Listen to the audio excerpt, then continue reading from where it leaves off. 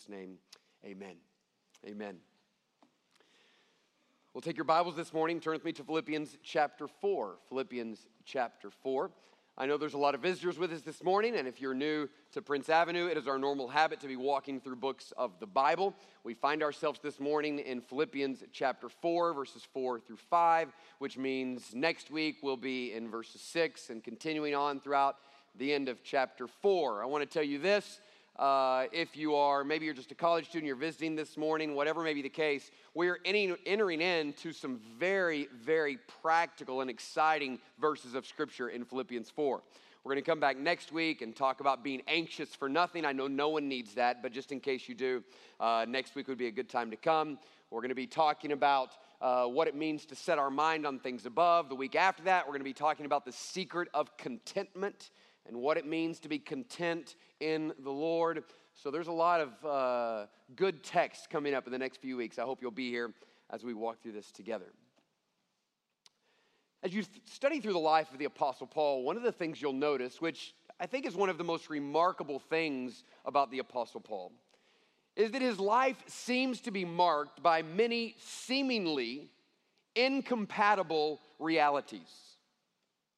His life is a life of paradox, meaning that he will say at one time that he is experiencing this while at the same time experiencing the opposite. He will say that his life is a testimony of this while also saying his life is a testimony of something that is completely opposite. His life is a life of paradox. Not only do we just see this in his life and in his writing, but he makes it really clear. Listen to what he says in 2 Corinthians 6. He says, "We are treated as impostors, yet we are true. We are unknown, and yet well known.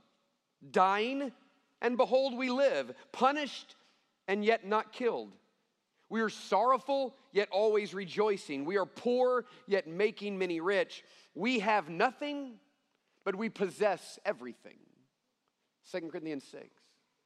You say, well, Paul, how is it true that you have nothing and yet possess everything? And his life is a testimony to all of these seemingly conflicting realities, a life of paradox, which in reality, all of our lives as lives of believers are a life of paradox. There may be no place we see all of those paradoxes more clearly than in his relationship with the church at Philippi. Specifically, that one statement, sorrowful, yet always rejoicing. Think about that. Sorrowful, yet always rejoicing. Do you remember how the church at Philippi was started? That Paul is supernaturally led by the Holy Spirit to Philippi, the opposite direction that he wanted to go. He then goes outside of the city where there's some women gathered together for a Bible study. He preaches the gospel. One wealthy Asian lady by the name of Lydia gave her life to Christ.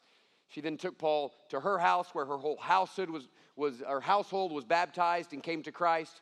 It tells us shortly after that, Paul walked in and saw a poor Greek slave girl who was possessed by a demonic spirit.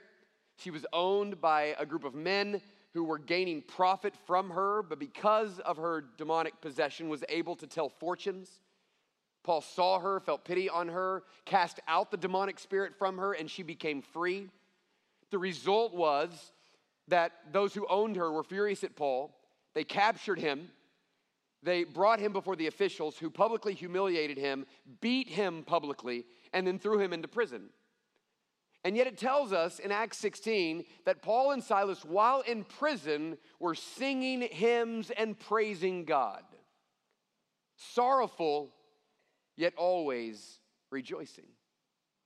And here he is again, 10 years later, writing from a different prison, a Roman prison, where we know by his own testimony, he is living chained to a Roman soldier 24 hours a day, and yet pens a letter which is known to us as the letter of joy. In 104 verses, there are 13 references to joy. Over and over in the book of Philippians, Paul is talking to us about the depth not only of the joy that we should experience, but the joy that he is experiencing while imprisoned. Sorrowful, yet always rejoicing. Paul's life, as strange as it may sound, is marked by deep sorrow and unshakable joy. And so here he is in Philippians writing, listen, as a suffering man to suffering people, commanding them to rejoice. Now, again, this would be powerful no matter what. It is, in fact, the Word of God. But there's something more powerful about Paul commanding us to rejoice. Because if it wasn't Paul, we could say, well, easy for you to say. But with Paul, we can't say easy for you to say because rejoicing could not have been easy for Paul. But yet he's a rejoicing man, commanding the suffering people in Philippi. And the Lord this morning, through him, commanding every one of us, no matter what your circumstance, no matter how deep your sorrow, no matter what is going on in your life, God is saying to you, you must learn to rejoice.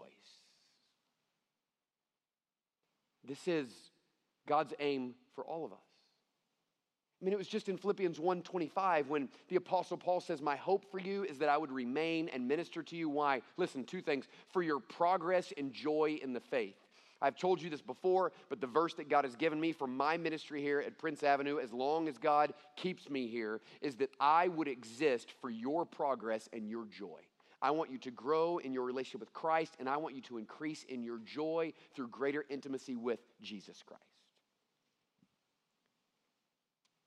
And so he says, when he begins in Philippians chapter 4, after all kinds of admonitions, simply this: rejoice in the Lord always.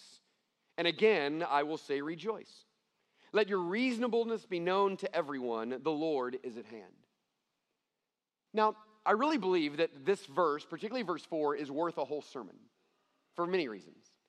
I think it's worth a whole sermon because we need it. All of us need to be reminded of what it means to rejoice in the Lord. I think we need it because Jesus died that we might experience it. He died that we might enter into his joy, that we might understand Jesus himself having sorrow and joy at the same time. I think it's necessary for us to spend a week on it because we are surrounded by people who have an insatiable desire for joy. You have an insatiable desire for joy, and it may be that through a series of disappointments, you have kind of squelched that desire for joy, but the truth is, I know it's there. Listen, you know why? Because God has put it there. God has made you hungry for joy. God has made you long for joy. God has made you long for an experience of joy that the world cannot give you. And the reason he's put it in your heart is so that you might find that joy and desire for joy driving you to the only place that it is found, and that is in Jesus Christ. Just think about you college students who have come back, and if you're a believer in Jesus Christ, you're going to be on campus all in the next few months, and you're surrounded by people with this longing for joy and trying to find it in 1,000 different things, and they will only find it in Christ. And God wants to fill you with it so that you can manifest it to them. Now, what do we mean when we talk about joy? Because this text is a call to joy. Rejoice in the Lord. It's a call to experience joy. Let me give you a definition of joy. I want to encourage you to write this down. These things are for your application and meditation. So we are beginning a conversation. Every Sunday morning, we start a conversation. I help you get the conversation started, and then you continue it throughout the week until we meet next week. So let me give you my definition of joy. I encourage you to write this down. Here it is. Joy is a deep feeling of delight in God produced by the Holy Spirit. Joy is a deep feeling. It is an emotion. It is a feeling. A deep feeling of delight in God produced by the Holy Spirit. Joy is a deep feeling of delight in God produced by the Holy Spirit. And I'll show you how I've come to that definition. But what I want you to see this morning, what I encourage you to write down, is this little verse right here actually gives us 4 surprising truths about your joy. 4 surprising truths about joy that you may have never thought of before. 4 surprising truths about joy. Write these down. I'm going to give you the first one. The first one is this: joy matters to God. Joy matters to God. God cares about your experience of joy. He's deeply concerned with your joy. You cannot read the Bible and deny the simple truth that God cares about your joy. So you care about your joy. You want to be joyful. Let me tell you something. There is no one that cares more about your experience of joy than God himself. God's the one who put the desire there. God's the one who'd want to fulfill the desire. God cares about your joy. Joy matters to God. Some of you may be familiar with an author by the name of Randy Alcorn. He's written some incredible books, one of my favorite authors. And a few years ago, he wrote a book on happiness. Now, he's well known for a book he also wrote on heaven, which is kind of the definitive book, 500 pages on heaven. And he then came out a couple of years later and he wrote, listen, a 500-page book called Happiness. And what he talks about is the way in which all throughout Scripture there's this theme of happiness that God wants us to understand. He tells us in that book that there are over 2,700 references to joy in some form or fashion throughout the Bible. 2,700 references to joy. Now, he gives a lot of examples of this. My favorite example of this is him talking about the way in which God designed the yearly calendar for his people. So God had a people that he had set apart for his name and for his glory, the people of Israel, and he determined the way in which they were going to live. They lived under his authority, and he put a calendar for them. On that calendar had 30 days set apart specifically for feasting and celebration. 30 days a year, specifically for the people to stop what they're doing and celebrate. He then says, if you take the special occasions as well as the Sabbath days and you put them all together, the calendar that God put together, listen, had 80 days a year set aside for feasting and celebration. How many of you would like to adopt the Old Testament calendar? That's about 3 months a year for feasting and celebration. That sounds pretty good, doesn't it? Ryan, I think about your new smoker you just got and how we could use that on those 80 days of feasting and celebration. I mean, this is unbelievable. 80 days a year in which the Lord says to his people, I want you to stop what you're doing and just celebrate. Why? Because this really matters to God. Listen to what he says about the Passover in Deuteronomy 16. You shall rejoice in your feast. For 7 days you shall keep the feast to the Lord your God at the place that the Lord will choose.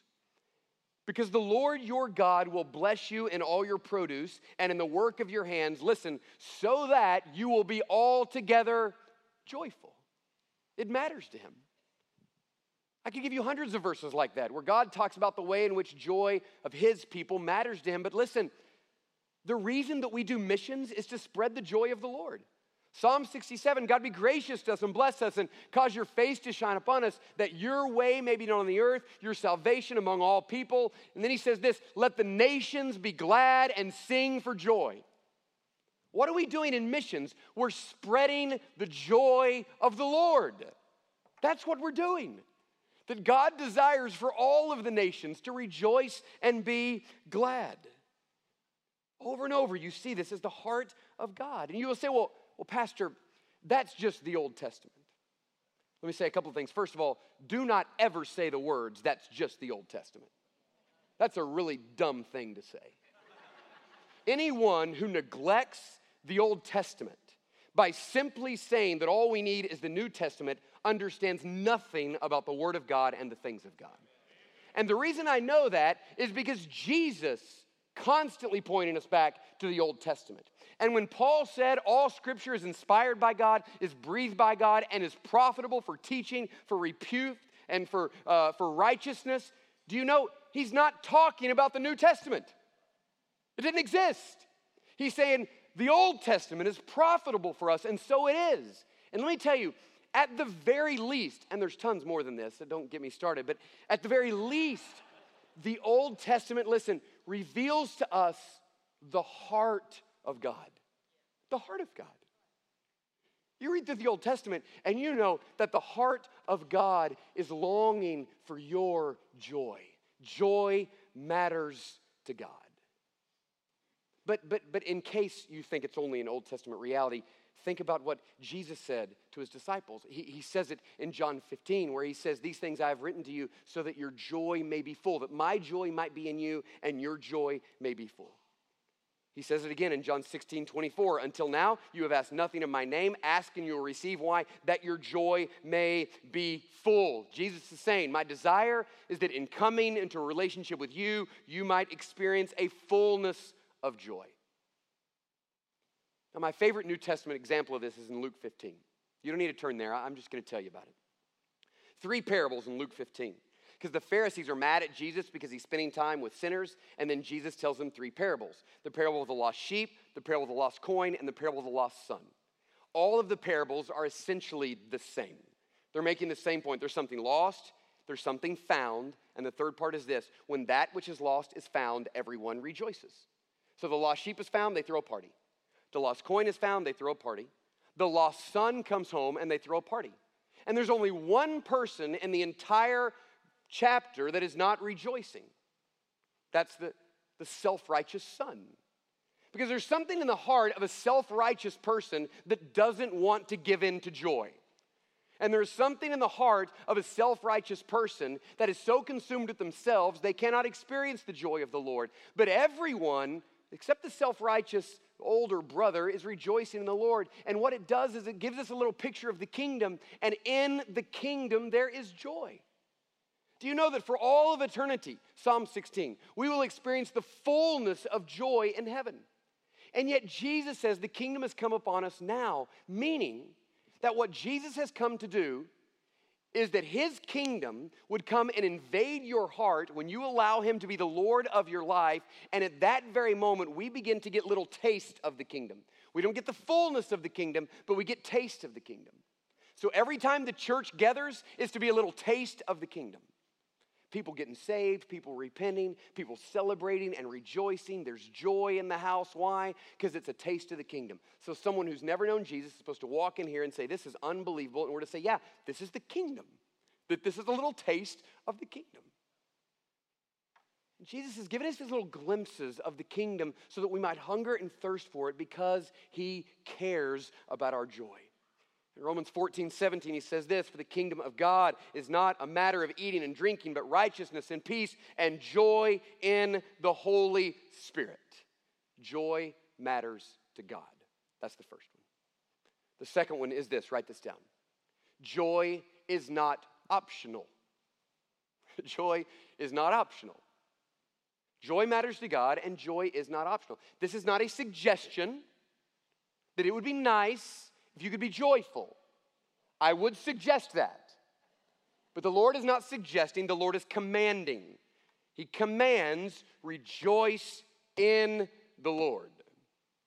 Now there are some who say that if you take the idea of praise and what it really means, and thanksgiving and what it really means, and the command to not fear and all of the implications of that, that this whole idea of rejoicing could be the most often repeated command in all of Scripture.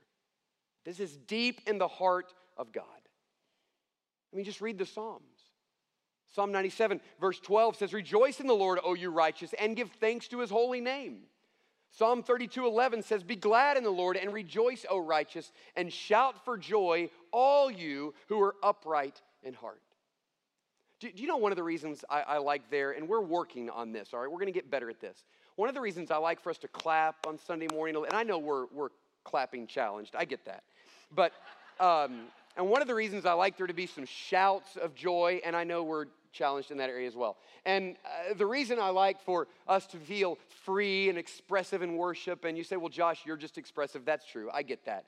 But at the same time, it's because there is to be within the people of God a manifestation of the joy of the Lord.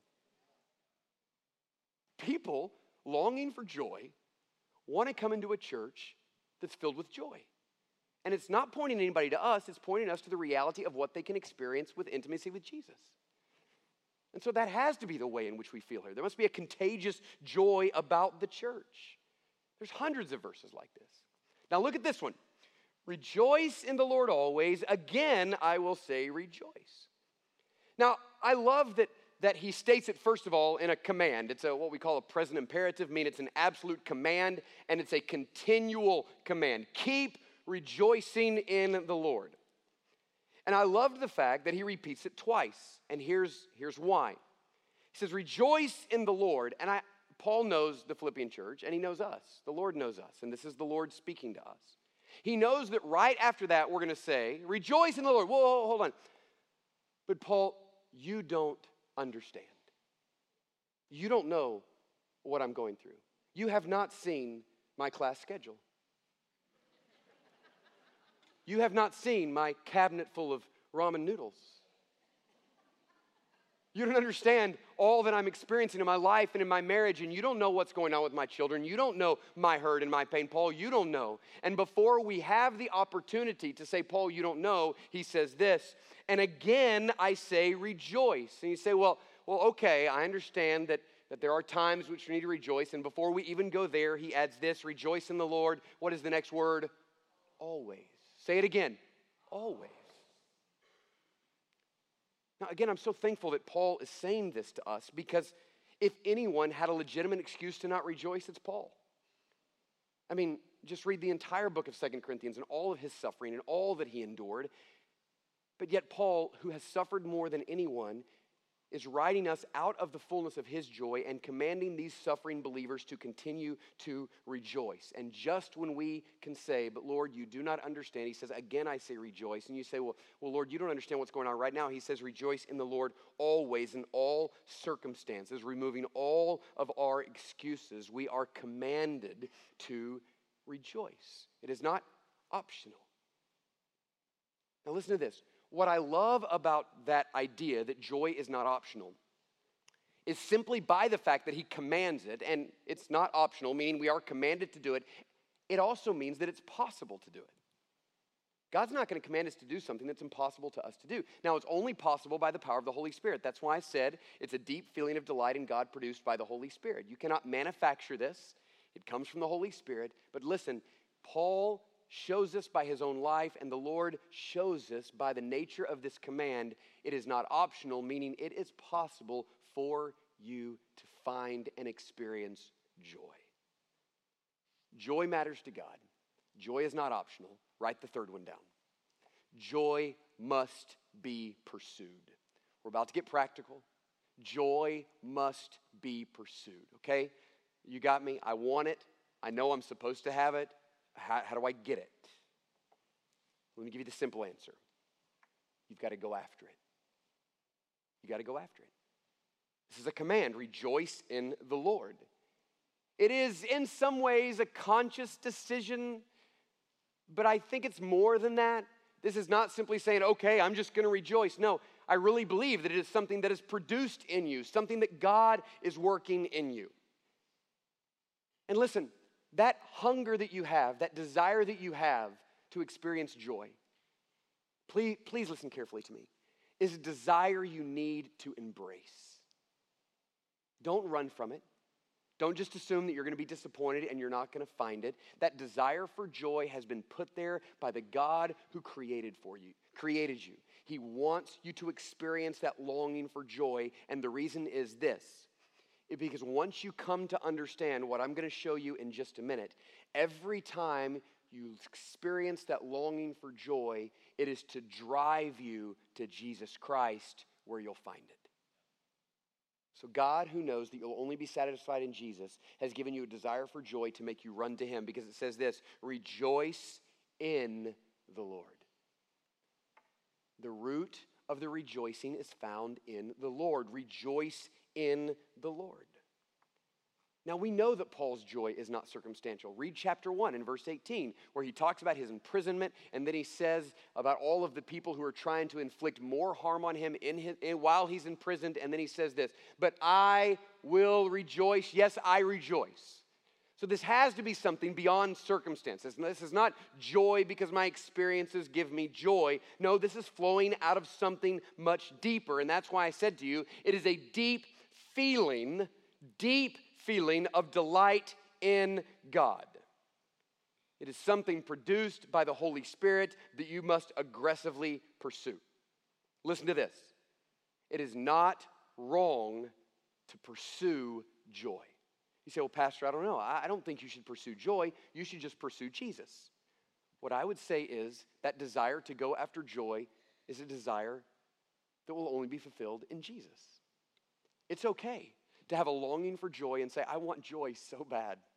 As long as that longing takes you to Jesus and you know by faith that the only way you're ever going to get it is found in Jesus. It's okay to go after Jesus because you long to experience his joy.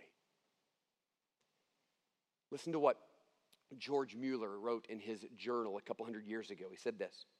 Listen carefully.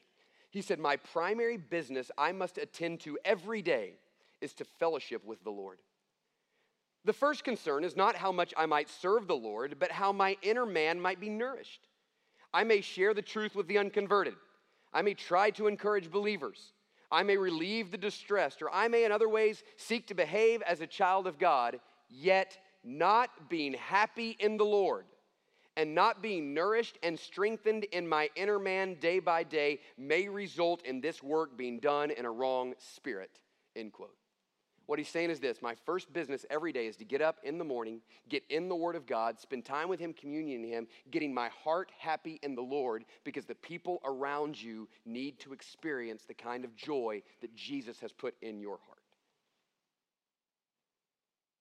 Now, you could read through Scripture and find a ton of things that bring joy related to the Lord. His Word brings joy.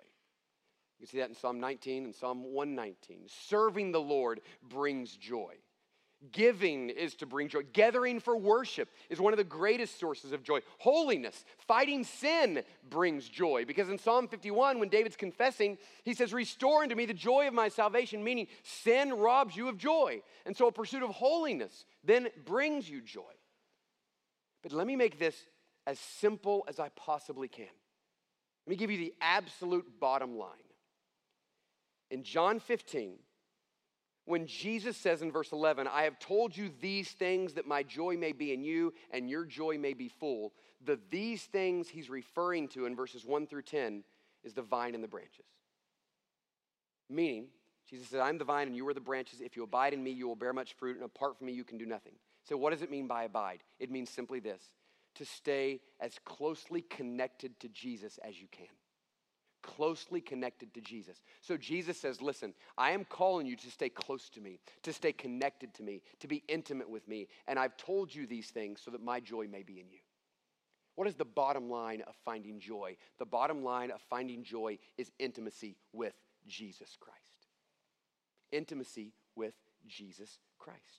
Joy is the result of a continual pursuit of the Lord. And it is in that pursuit that we will find out the truth of 1 John 5:3 when he says, my commands are not burdensome, because we will begin to understand that obedience to the Lord and intimacy with the Lord is the source of joy. So can I plead with you to transition your spiritual walk from duty to desire for intimacy?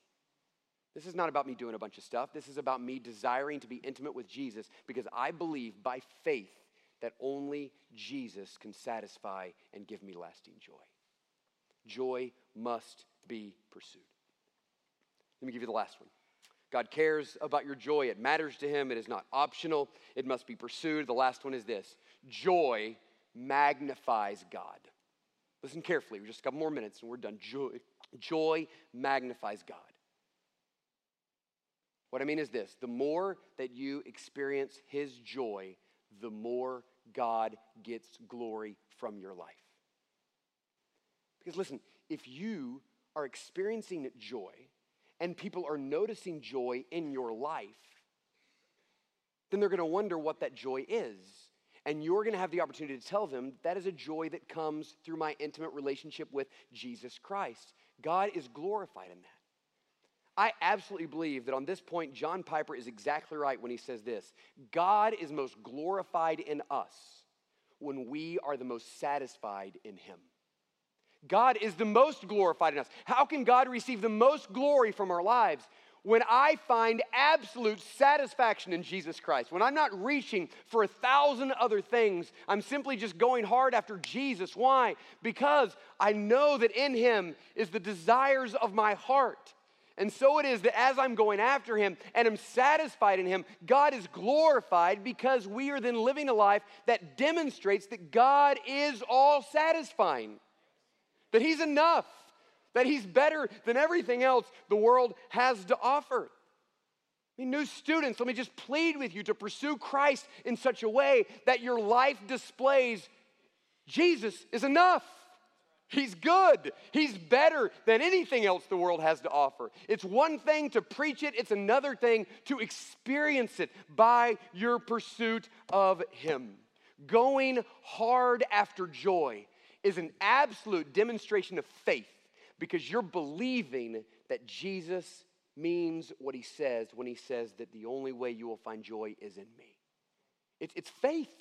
God, I believe that the only way my heart will ever be satisfied and be joyful, and the only way my life will ever be for your glory, is if I'm intimate with you. And so I'm going hard after you in hopes that you might fill me with your Spirit, that my life might be a display of your joy.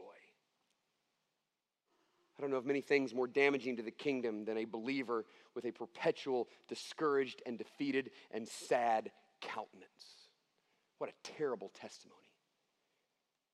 But on the other hand, a believer who has experienced intimacy with Christ, and the result is the joy of the Holy Spirit displays the sufficiency of Jesus Christ. So let me just ask you this morning, how's your joy? How's your joy? Are you experiencing the joy of the Lord? If not, is it because through a series of discouragements or whatever it may be, disappointments, you've neglected to even acknowledge that desire in your heart? Is it because of a hidden sin? Have you lost the joy because you're hiding from sin and you're refusing to acknowledge that sin and confess it and have the joy restored? Is it because you're not pursuing Christ? You're not trusting and following Jesus? You may have said a prayer when you were younger, but the fact is that you don't know Jesus. You're not pursuing him.